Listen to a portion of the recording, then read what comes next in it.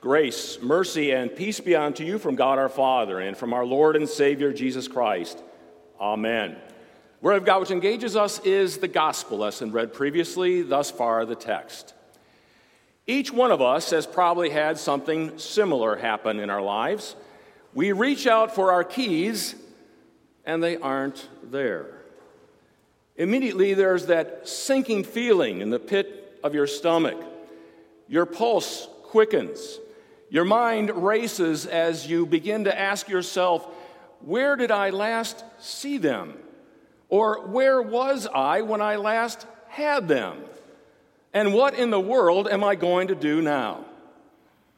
But hopefully, before too long, there is that moment of relief mixed with joy when you find the keys that were lost. That sense of panic subsides. You calm down, and you may even have a smile on your face. Well, our gospel lesson for today is all about the lost and the found.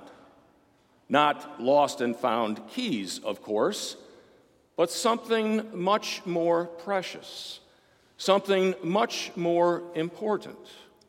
Lost and found people. In our gospel lesson for today, Jesus is on his way to Jerusalem for the final time, and he knows what awaits him when he arrives: betrayal, arrest, crucifixion.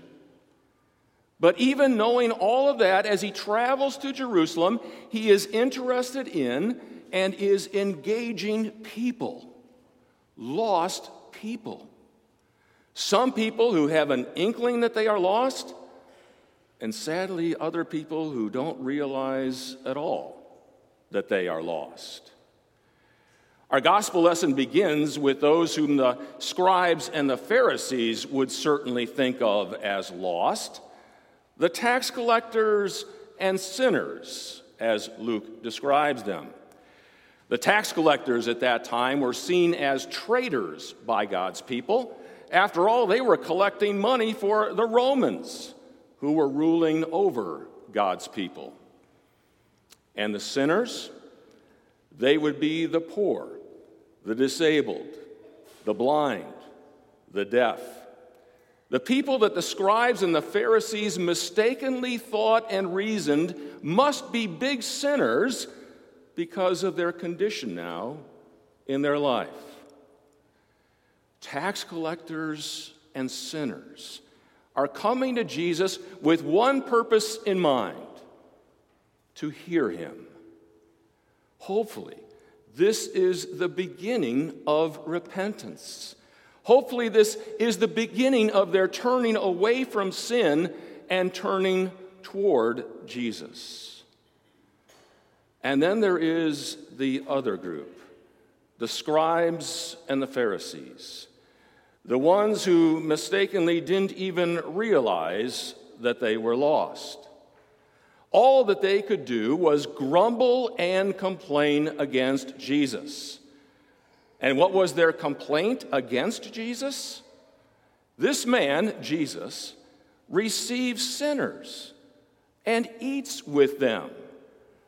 See, the scribes and the Pharisees had strict rules and regulations about their table fellowship, rules and regulations concerning who they would eat with and who they would not eat with.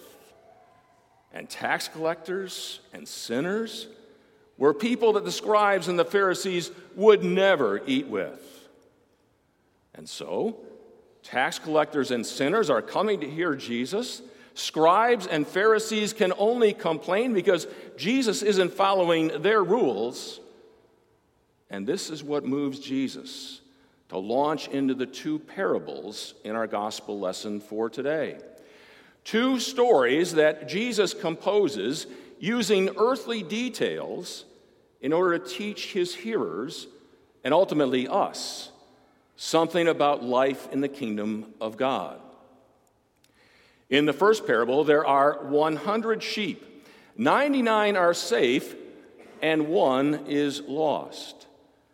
And Jesus asks which man in that situation would not leave the 99 and go and search after the one who is lost until he has found it.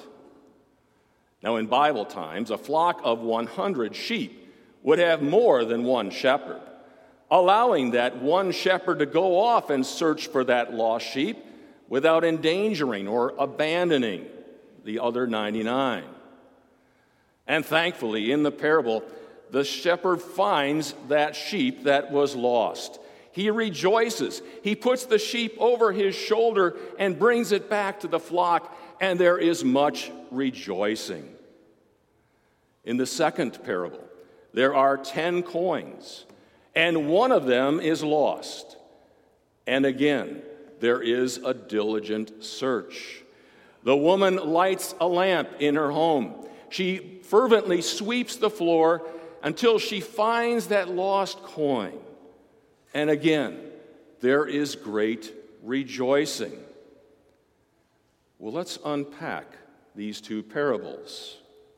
That which is lost, the lost sheep, the lost coin, those are lost people, unrepentant sinners outside of Jesus Christ, outside of the kingdom of God. And the one who is searching diligently for those lost items is none other than Jesus. And the being found, that's repenting, turning away from sin and turning to Jesus, being found by him. And so the point is clear. Instead of grumbling and complaining, these scribes and Pharisees should be rejoicing, for sinners are being found by Jesus. They are in the process of repenting and turning to him. As Jesus says in our gospel lesson, there is more joy in heaven over one sinner who repents than 99 righteous who have no need of repentance. Or perhaps we should say, think they have no need of repentance. And so let's ask ourselves the question, what determines whether someone is lost or found? There is only one factor involved: their relationship with Jesus Christ. Outside of Jesus Christ, one can only be lost. And in Jesus Christ is the result of God already finding that person and bringing them to faith in Jesus Christ. And so in our gospel lesson, who are those that are actually the lost? Well, the lost sinners and tax collectors are coming to hear Jesus. We don't know the result of that encounter, but we hope and pray that the words of Jesus led them to repentance and to faith and trust in Jesus. If that were the case, they would have been found by him.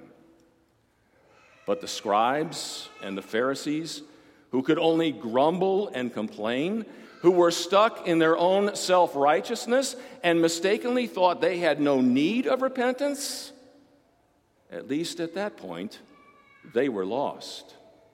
And make no mistake about it, Jesus would have been delighted to find those scribes and Pharisees as well. He would have been rejoicing and to bring them home to the fold into the kingdom of God as well. But they would not. And now the big question. Where do you see yourself in today's gospel lesson? First of all, may God shield us from any thought that we have no need of repentance. May God keep us from a self-righteous attitude and a condescending attitude toward those who are lost. For if we are honest with ourselves, we must admit that each one of us here today was lost at one time. We believe and we confess what God tells us in his word about ourselves, namely that we were by nature sinful and unclean. We were conceived and born lost, separated from God and apart from Him. And just like a lost sheep or a lost coin cannot save themselves, so also there was nothing that we could do in order to save ourselves. But thanks be to God that we have a Savior who not only receives sinners and eats with them, but a Savior who seeks the lost sheep, a Savior who searches out for the lost sheep. In our Old Testament lesson for today, God expresses His disgust with the spiritual leaders, with the shepherds who were over God's people in the Old Testament, and then He promises this: I myself will seek my sheep. And that's exactly what God did in Jesus Christ.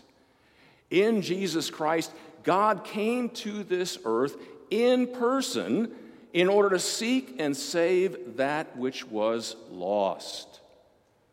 And He did so by becoming lost Himself on the cross, abandoned there and forsaken by His own Father, so that you and I might be found in Him.